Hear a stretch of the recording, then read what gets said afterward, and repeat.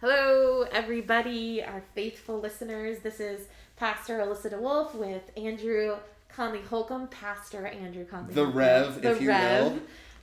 We are back with our continuing conversation, and we are kind of jumping back while moving forward. We're going to be talking about evangelism, which was our initial topic before we did our two-part series on white privilege and being anti-racist, but with everything that's going on in the world, we cannot not talk about evangelism while also talking about inclusion and especially talking about this rhetoric of all lives matter versus Black Lives Matter and why it's important to say Black Lives Matter. Absolutely, and especially in the church. I think this is where, we did this two-part series, and at the end of it, I'm still thinking, if this isn't grounded in Jesus, I'm not sure why we're doing it. And so I think this episode, we really want to talk about how do we ground our activism in Jesus, in the ministry of Christ, in the salvific work of Jesus on earth, and how does it show up as a manifestation of our faith rather than a manifestation of our good white people identity? Yeah. And this interplay between a Jesus church versus a justice church. And, I've joked about coming from the Pentecostal background is a lot of the work I do, I gotta take this off, in the progressive churches, I feel like is me bringing Jesus back into the equation. Yeah. And some people get, uncomfortable with that. Like, oh gosh, we're really diving deep into the Bible. Can't we just stay on this sort of surface level of justice? Just do good things to help the world, make it a better place. But it's so critical to bring people back to the why. Why are we doing this work? But on the other hand, working also, I do a lot of bridge building work between conservative and progressive worlds because I can speak both languages. And there is this great need for teaching those who are, centralized in scripture and in Jesus about justice and why justice is important. And I actually in college had an argument with a friend of mine about why justice mattered and not why just conversion mattered. And so I was arguing with this guy of no, Jesus tells us to feed the hungry and help the poor and go, support the widow. And he's yeah, but Jesus really told us that we need to just save people so that they can get into heaven. And that's justice is not as important. It's a distraction from conversion. I was what in the world? Why am I arguing with you that justice is a Jesus thing and that it's critical to who we are as people of faith? If not critical, it's it's the point. Well, but I think what's interesting about that is it all depends on how you read the scripture. So I just did an examination of Psalm 146. And in Psalm 146, it's completely unambiguous that it is the Lord that sets the prisoners free. It is the Lord that feeds the hungry. It is the Lord that clothes the naked. God is the one that does justice work in the world. And so you could interpret that to say, God does it, I'm just supposed to worship God. Except, how does God do that? Right? Yes, God does it because God is at work in your heart and in your life. This young man comes to Jesus and says, good teacher, says, don't call me good, right? The one guy who gets to say, yeah, I'm good. I'm good. I'm good. I'm all good. Yeah. Because what he's trying to say is you have to be centered in God if you want goodness to be produced, because God is the seed of goodness. And so if we want to be actually committed to real, authentic, durable justice work, it has to be grounded in our relationship with God. Otherwise, it'll be performance. It'll be ego. It'll be, trying to make sure everybody knows that we're woke instead of actually doing the work that God has put on our hearts and in our lives to do. I think, and that's the part that just irritates me so much, is I think sometimes we get our social justice platforms ahead of our spiritual awakening platforms. And of course they go awry, and of course they become white, ally performance, and of course they become more about making sure we have the right banners on our churches than making sure we're making the right commitments with our time. Yes. Yeah. So, but the way I see this actually playing out the most is who we focus on. Yeah. Right? We focus on talking to people that are down with our social justice platform and then trying to like somehow maybe convince them that church isn't a bunch of bullshit. Instead of starting with like, hey, are you looking for a place to grow spiritually? Let's grow spiritually and align that spiritual growth with this sense of inclusion and diversity and justice for all people as beloved children of God, like predicated upon the theology. But we're just so much more comfortable talking to a bunch of other SJWs than we are talking to Jesus people. Now, define what SJW is. Yeah, so SJW is a derogatory term that came out of kind of conservative online organizing to be dismissive of folks that are working for the movement for Black Lives, or folks that are working for queer inclusion, or folks that are working for climate crisis intervention, right? It's supposed to be this dismissive framing, but like every time I hear it, I'm like, yeah. What does it stand for? Social justice warrior. Okay, that's what I thought. But if I'm gonna be in some kind of army, if that's gonna be a framework I'm at all gonna use, which I'm not happy about anyway, but if I'm gonna be the loyal servant of some kind of army, yeah, then that's what it's gonna be. It's gonna be in the service of the justice of God. Well, and we have to be careful as the progressive church not to make ourselves into not just a nonprofit. Right. Like, right. Amen.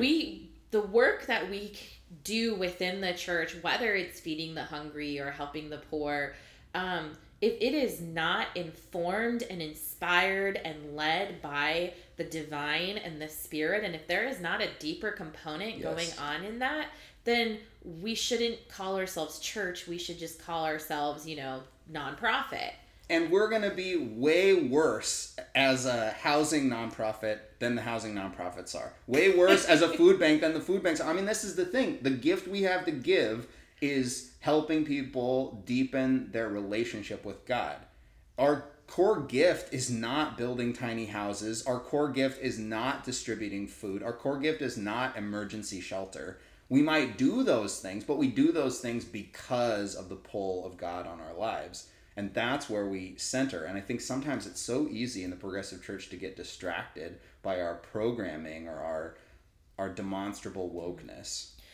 Well, it goes back to the ancient argument of like works versus faith. Yeah, absolutely. What's the perfect ingredient for the faith soup, for like the God soup? How much work do we put in?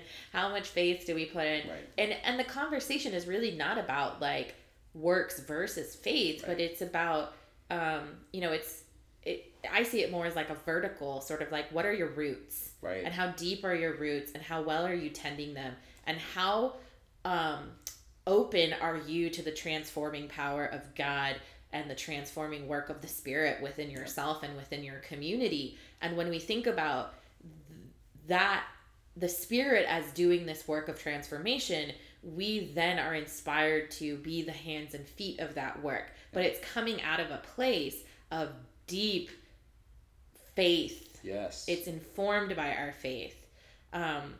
We cannot disconnect them from each other. Right. Did you know that a tree can only have branches as long as its roots are wide? I did not know that. I think that's a perfect metaphor to your point, right? Like, we can only reach as far as our roots go deep. Did you also know that most trees, when they have healthy roots, that they communicate with one another, mm-hmm. that their roots create a system and a network that strengthens the rest of the forest? And they affect the chemical composition of the soil to make other friendly species of plants able to grow there that then participate in a biofeedback loop. Trees are amazing. But they're perfect examples for us of, what God is calling us into. It's not just, dig the hole, plant the tree, you're done. Right. It's about, sustainability, really. But so we get this pushback a lot when we go into those Jesus-y circles, right? And we go and we talk about justice, and people say, well, but the primary emphasis of Christianity is to get people saved, right? And the emphasis on this conversation about salvation, and you had an interesting quote about this I wanted you to share with folks. So one of my family members posted this recently in response to the Black Lives Matter movement and, the unrest in our country surrounding race relations. And they posted it goes, quote, 2,000 years ago, Jesus ended the debate on which lives matter. He died for all, end quote. And at first glance, you're like, okay, yeah, I totally agree with that. Like, Jesus definitely stood for, all Humanity. lives matter and humanity and dying for everyone. But the way, the intention behind this quote is not to uphold or understand this Black Lives Matter movement. It defaults to that all lives matter, but not even just defaulting to all lives matter, but to sort of this idea that like, well, Jesus did the work, therefore like I don't need to do anything. The work is just to believe in Jesus. If you believe in Jesus, then you have access to this idea of Jesus dying for you, and you only matter if you understand that you matter by Jesus, if that makes sense. Right. And this is where it's like, if progressive Christians were more biblically literate, they'd immediately be able to say, yes, and who did Jesus minister to? Exactly. The marginalized and disenfranchised and the ones who are being left out of power systems and structures. And who murdered Jesus? The powerful, elite, and the ones that were unconscious about the ways that they were complicit with violence. Oh my God. So I was just talking to an activist friend yesterday, and we were talking, and she said to me, yeah, I just read this quote that said there's no white people in the Bible. And then she was reading the comments about it, and the comment about it was, well, what about the Romans? And so we looked at each other and we were like, the only white men in the Bible are the ones that murdered Jesus. And I was just like, man, can we say that a couple of times? Yeah. Well, and, lost my train of thought for a second. So we were talking about this idea of, Jesus and salvation, but like, what's his ministry? Yes, I remember. Well, and if we're gonna stand up and say that Jesus is saying all lives matter, or that Jesus, died for all, then we should even more so be standing on the street corner saying Black Lives Matter. Yes. Because if we have a group of people within our communities and within our world that are not receiving the same kind of, food, housing, opportunities that I myself of a different color are receiving, then more than ever should I be standing up and saying, you matter just as much as I matter, right. But the system is demoting you. Right.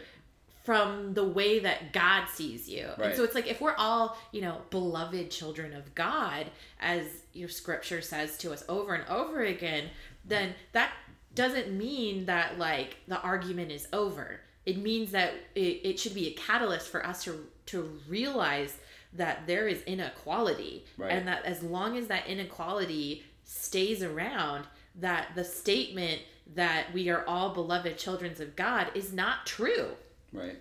Well, and I think it's not made true. It's not made true, right? Because injustice is injustice against God, not just injustice against people. It's injustice against God, and if we were really knit together in God, then an injustice against one would be an injustice against all. Well, and God is drawing us into a greater, more amazing idea of what we as individuals and as community can be. And so it's, the whole like Jesus paid it all, like the work is done, is like, I really see it as like Jesus started it all. Like, and not even started it, like Jesus like restarted it, like right. Resurrection, really, but the Spirit, I feel like, is really calling us into this like ascension, move beyond what the world is telling you is normal and right and has, historical, and move beyond to a way of seeing the world as the kingdom come on earth as it is in heaven. And when we begin to sort of see these things we uphold as like the norm, we recognize that they're only normal because we call them normal. Right. That we can define and create and make and change things however way we want, but we must be guided by a greater purpose. And for me, my greater purpose is guided by the teachings of Jesus and the Holy Scriptures. Right. Well, and if we've become adjusted to injustice, then we've stopped letting God be the one who adjusts us. Because God does not adjust us into injustice. God is the chiropractor of the world, that it brings us out of our misalignment, right? Which is another way to translate sin, is misalignment. Yeah. You know, God is the one. And if you're misaligned, your walk is going to be crooked. That's just a fact of being misaligned. Your walk is going to be crooked. And so we have to let God, the divine chiropractor, do some work on us. And I think this is one of the big things, is when people start doing this kind of dismissive stuff, I think what they're really doing is they're avoiding dealing with their own confession of misalignment. They're trying to avoid this idea that they have work to do. Because if we're really going to follow Jesus, the thing we have to do is repent. You know, we have to start doing our own work. Like, what does it mean for Jesus to save us? We have to say he is Savior. And what does he do to save people? He calls them out and calls them into a greater sense of participation in the world. And he disrupts the normal order of things. Of course. I mean, I've seen the rhetoric too, coming out of the conservative church too, where it's like, you know, well, Christians are persecuted, and like, if we stand up for what we believe, like, okay, yes, that has happened in history and time, sure, and even now, but like, the reason that the early church was persecuted was not because they were necessarily followers of Christ. I mean, that was part of it, but it was because as followers of Christ, they had the audacity to like heal the lame and right, feed the poor, and you know, they had the audacity to say, I am not going to be defined by the religious order and the political order, and I'm going to do whatever God is leading me to do. Well, one of the things I read about recently about why the early church was so radical was that it was undercutting the normal systems of authority and power of the household in Greco-Roman culture. Oh, yeah. So in Greco-Roman culture, it's very patriarchal, it's very authoritarian, it's very top-down, it mirrors empire in myriad ways, right? And in a Christian household, there was not the head of household who's in charge and dominates the rest of the family. There's an egalitarianness about it. And if you read into the words of 1 Peter, you can actually see this. Sometimes it gets used for patriarchal or male dominance purposes, but if you really read into it, it's actually really talking about there's a new household in Christianity, and it is fundamentally different than the patriarchal and authoritarian household of Greco-Roman culture. And when you start operating in a fundamentally different way, if you're in a world where women are supposed to be submissive and silent, and you as a man decide to treat your wife, if you're in a straight relationship, as your equal, all these other men are going to start feeling convicted, and all these other women are going to be like, well, why the hell does she get to say what she wants? Right? And it starts upsetting the culture. And so then those men who want to participate in those dominant systems, they're not going to want to be around you a whole lot. Well, and not to mention the fact that, like... Sorry to center straight men in that description, but that's who I am, so... Yeah, but also to even, like, complicate it even more is Jesus says over and over again, like, the slave, the last shall be first, and the first shall be last, and that the slave shall prophesy, and that... so the disruption, too, of, like, who is considered, like, human. Right. And, like, who is considered... Who's got access to God. Access to God and access to everything. Right. I mean, and of course, like, slavery was a little bit framed in a different way than we understand, like, slavery in the United States, but it's still parallel in the sense of one not being able to fully participate in community, right, and also one not having access to most of what community offered, as well as one being seen as, like, the least of the least. Well, and I think when they talk about slavery, especially when Paul talks about slavery, I mean, we can really misunderstand it, and we can get distracted by the details, but I think broadly what he's talking about is no matter where you operate in systems of dominance hierarchies, mm-hmm, no matter where you are, whether you're on top, in the middle, or on the bottom, everybody's still under God. You know, and so that's why your distinctions that make you show up in one place in a dominance hierarchy or another are made irrelevant by your being under God together. And that's the really disruptive part. So if you want to make this claim about how Jesus died for all, then yeah, we need to start making sure we live on a horizontal plane with all other people. And you start looking around, looking for a horizontal plane, and you realize immediately there is not a horizontal plane. There is a lot of space below where I am. Sure, there's a ton of space above where I am. Well, and if you're going to want to keep your power and your normalcy, like if you are part of the privileged and you want to create that horizontal plane, then it means that you have to do the work to empower people who are below the point of privilege that you are. So you still have to do the work. Right. Like that level of like comfortable, uncomfortable that people are so fluctuating between is like, yes, it is uncomfortable to recognize that you are part of the problem and that you have more than other people. And that you might even think too that you have more access to God than other people because of your privilege. Right. And that was one thing I got into a discussion about this quote with my sisters. And one of the things I pointed out too is like when you use this framework of like all lives matter because Jesus paid it all, and because that phrase sort of the intention behind it is this idea of very specific salvific Judeo-Christian centered ideology is that anyone who is not Christian also doesn't matter. And when we look at the global framework of different religions and the people who follow those different religions, is the majority of like non-Christian religions are of people of color who follow those religions. So it also creates this like privilege framework too, where just by in essence saying that only Christians really matter and you only matter if you follow this very specific way of following Jesus as Christ and Lord, then anyone else who is not following that specific framework in essence does not matter.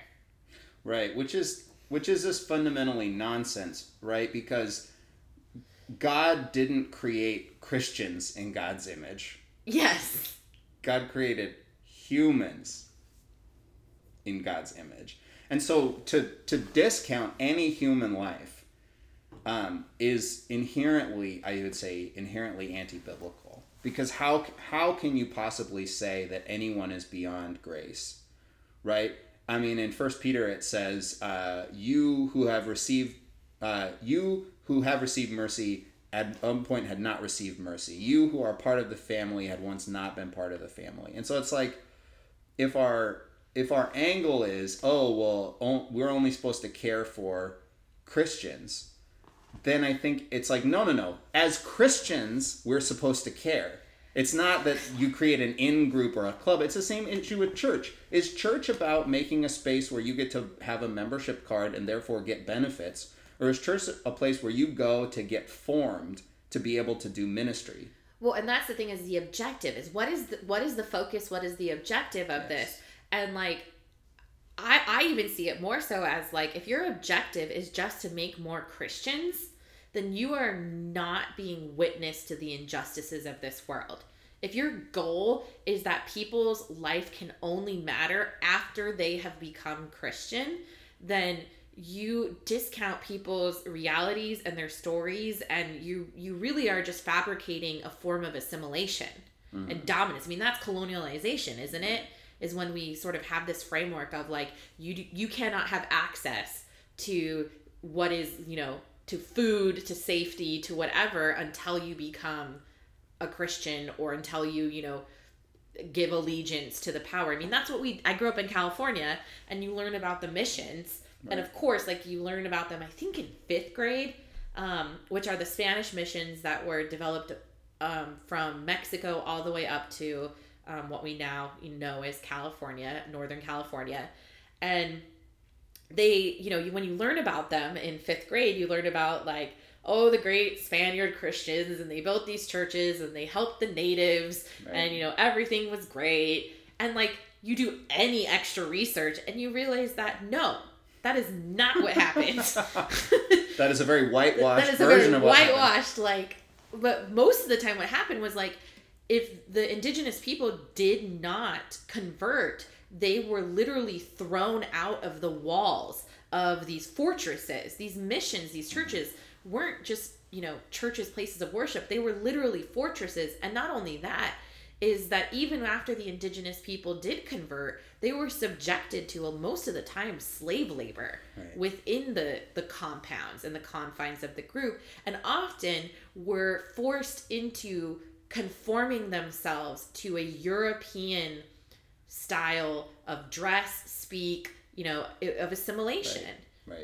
And so that cannot be the goal.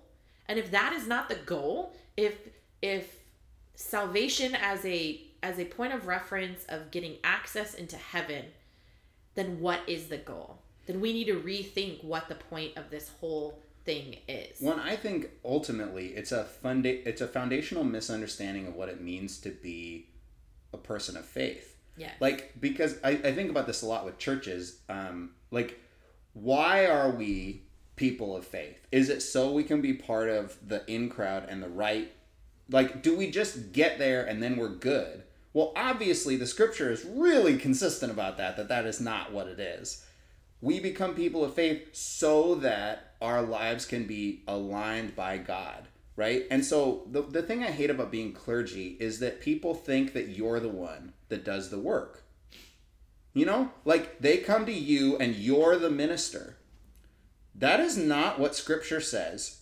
Jesus did not create priests, right? His whole group of people that were with him were ministers. Everyone was a disciple. All of the disciples had previous occupations. Exactly. And some of them still, it's pretty clear that a few of those folks continued to work in order to participate and support the ministry. And so it's just our job as Christians is to be formed as servants of God, right? That's actually our primary identity, is as servants of the living God. And it's not just the clergy that do that. The clergy are here to help all of us become more committed and consistent servants of the living God.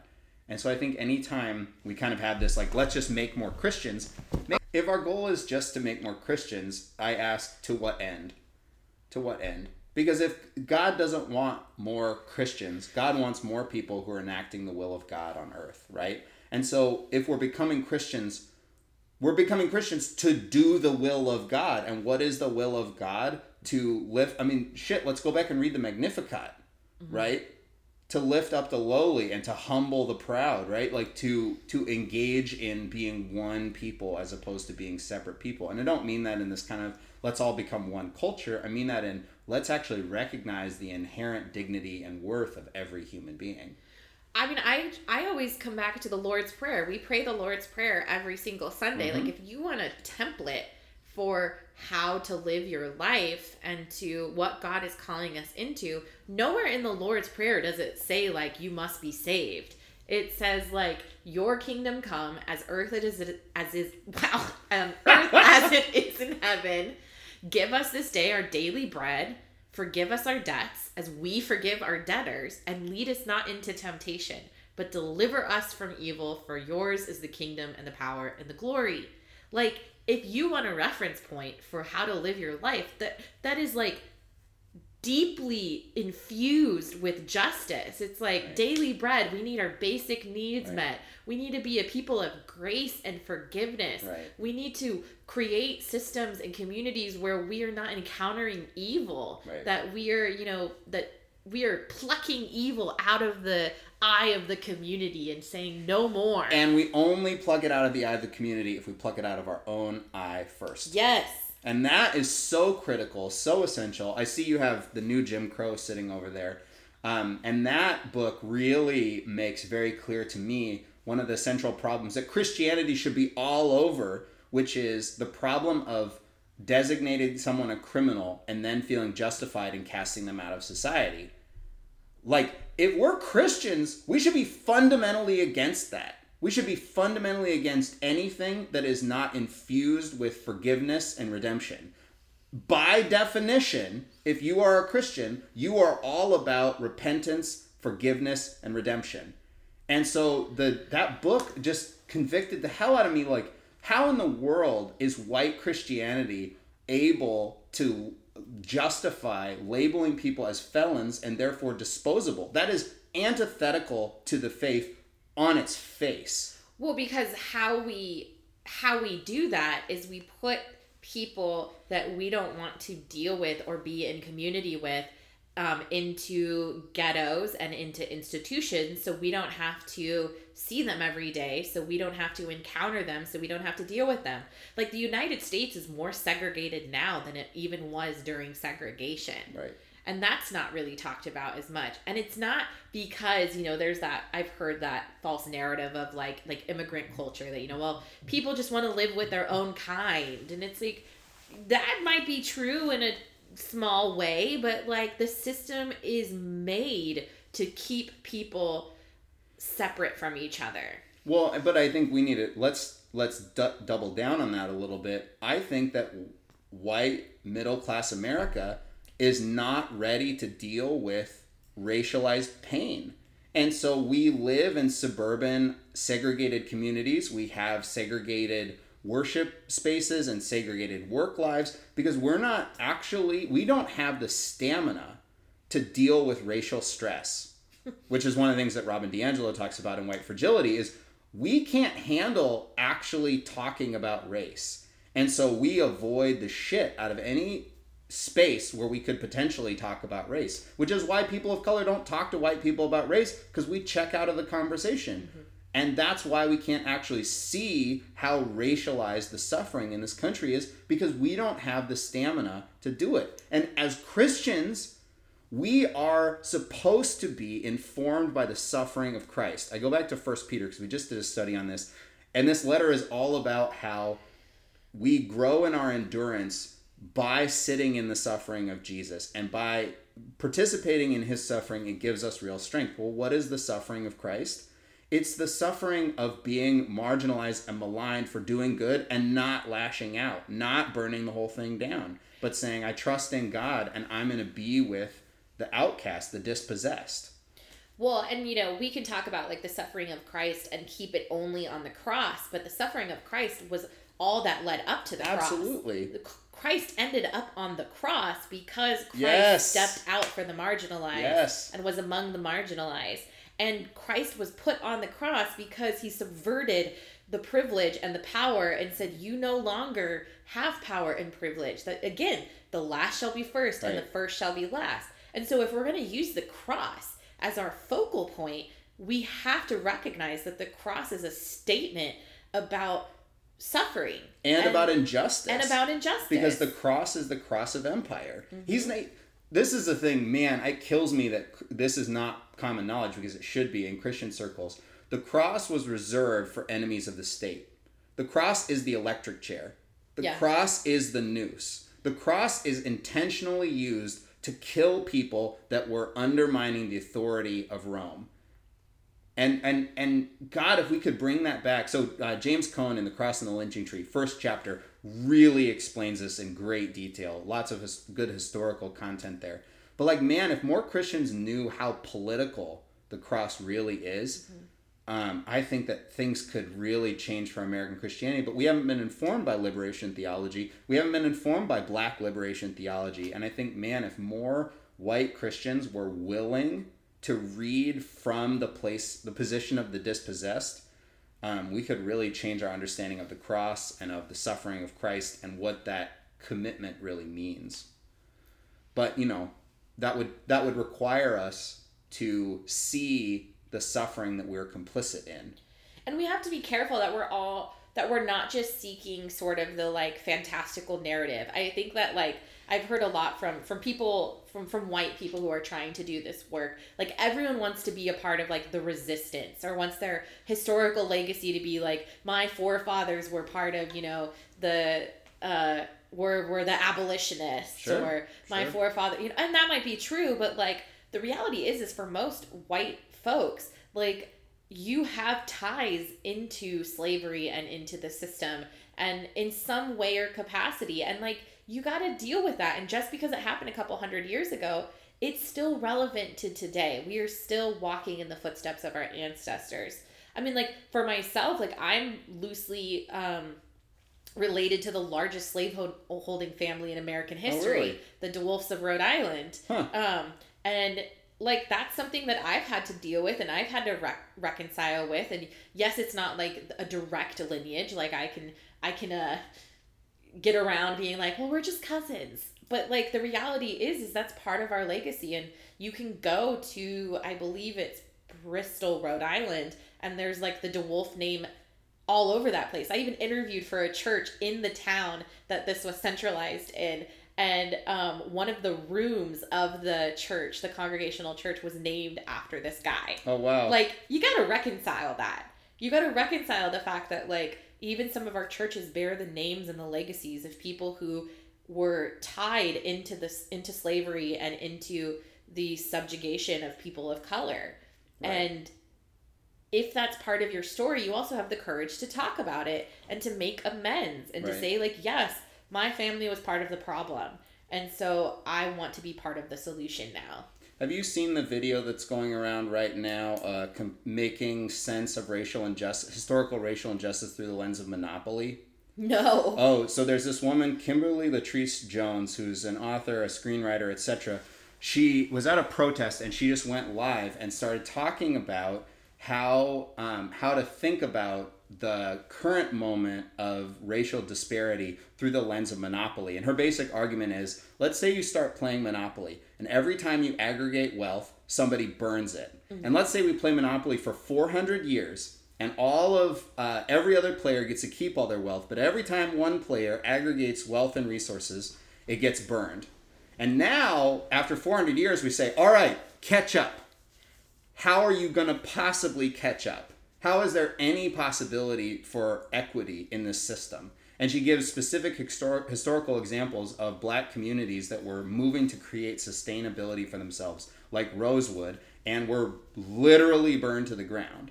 And so there's this kind of like, we cannot just say, all right, everything's zero now because I decided it's zero. We have to recognize... Well, that's a point of privilege too, to say that everything is zero. Exactly. Well, and it's a farce. It's completely fundamentally untrue. Yeah. But like to say, all right, now we get to start over.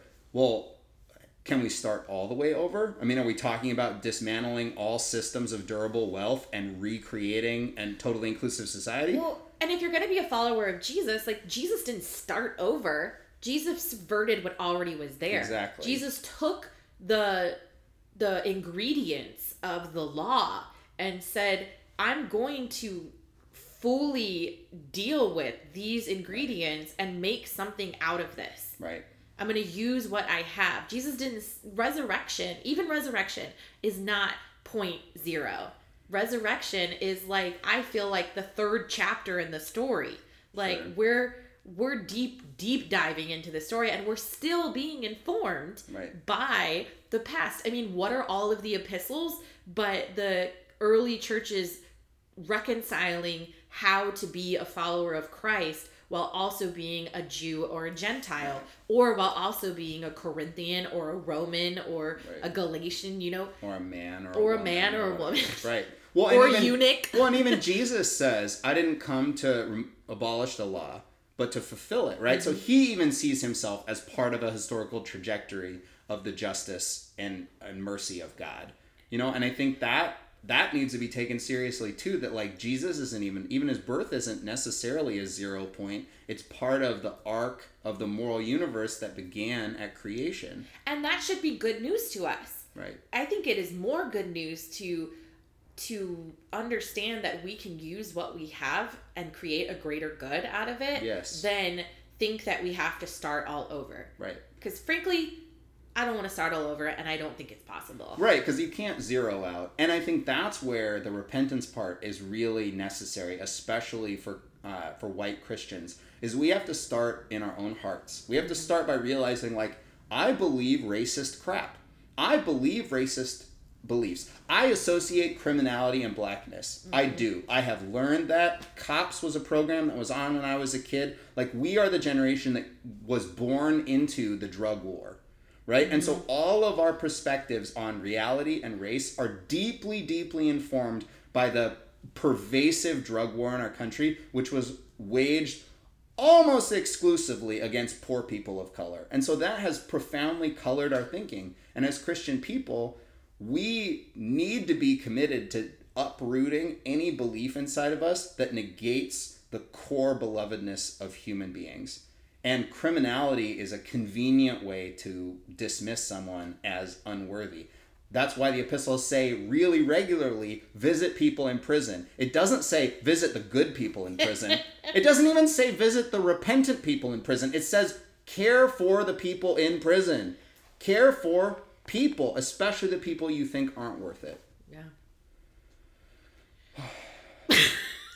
I just feel like, I just feel so sad that Christianity isn't inherently understood as a movement for the dispossessed.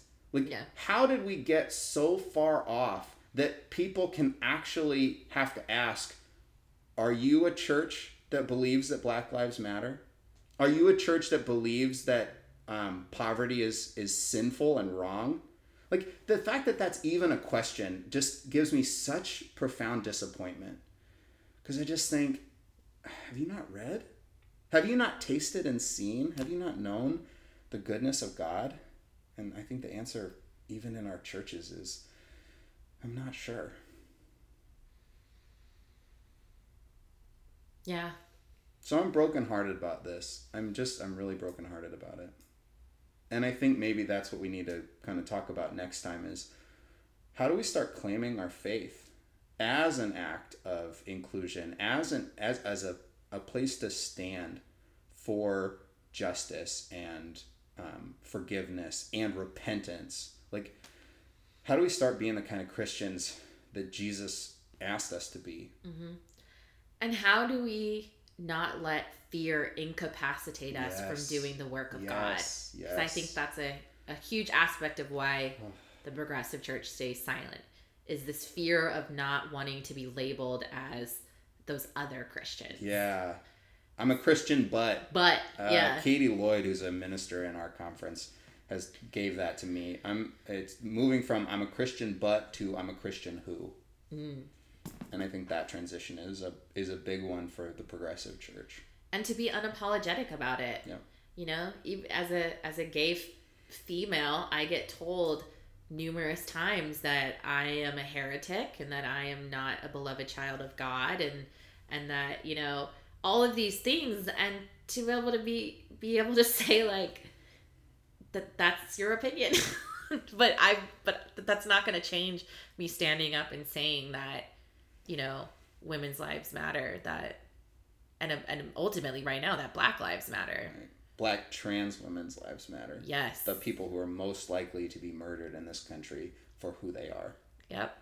And that should be a position that is easy for any Christian church to take. Yes. We probably should stop now before we keep going. Yeah. Well, let's pray on it, and let's keep thinking about how do we grow this. And to you, our listeners, we ask you to keep praying on it and keep asking yourselves, what is God calling you to in your justice work? And how is God central, foundational, necessary for your justice commitments?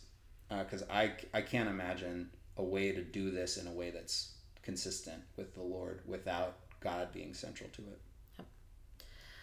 Like, share, subscribe. Yeah, thank you so much, everybody.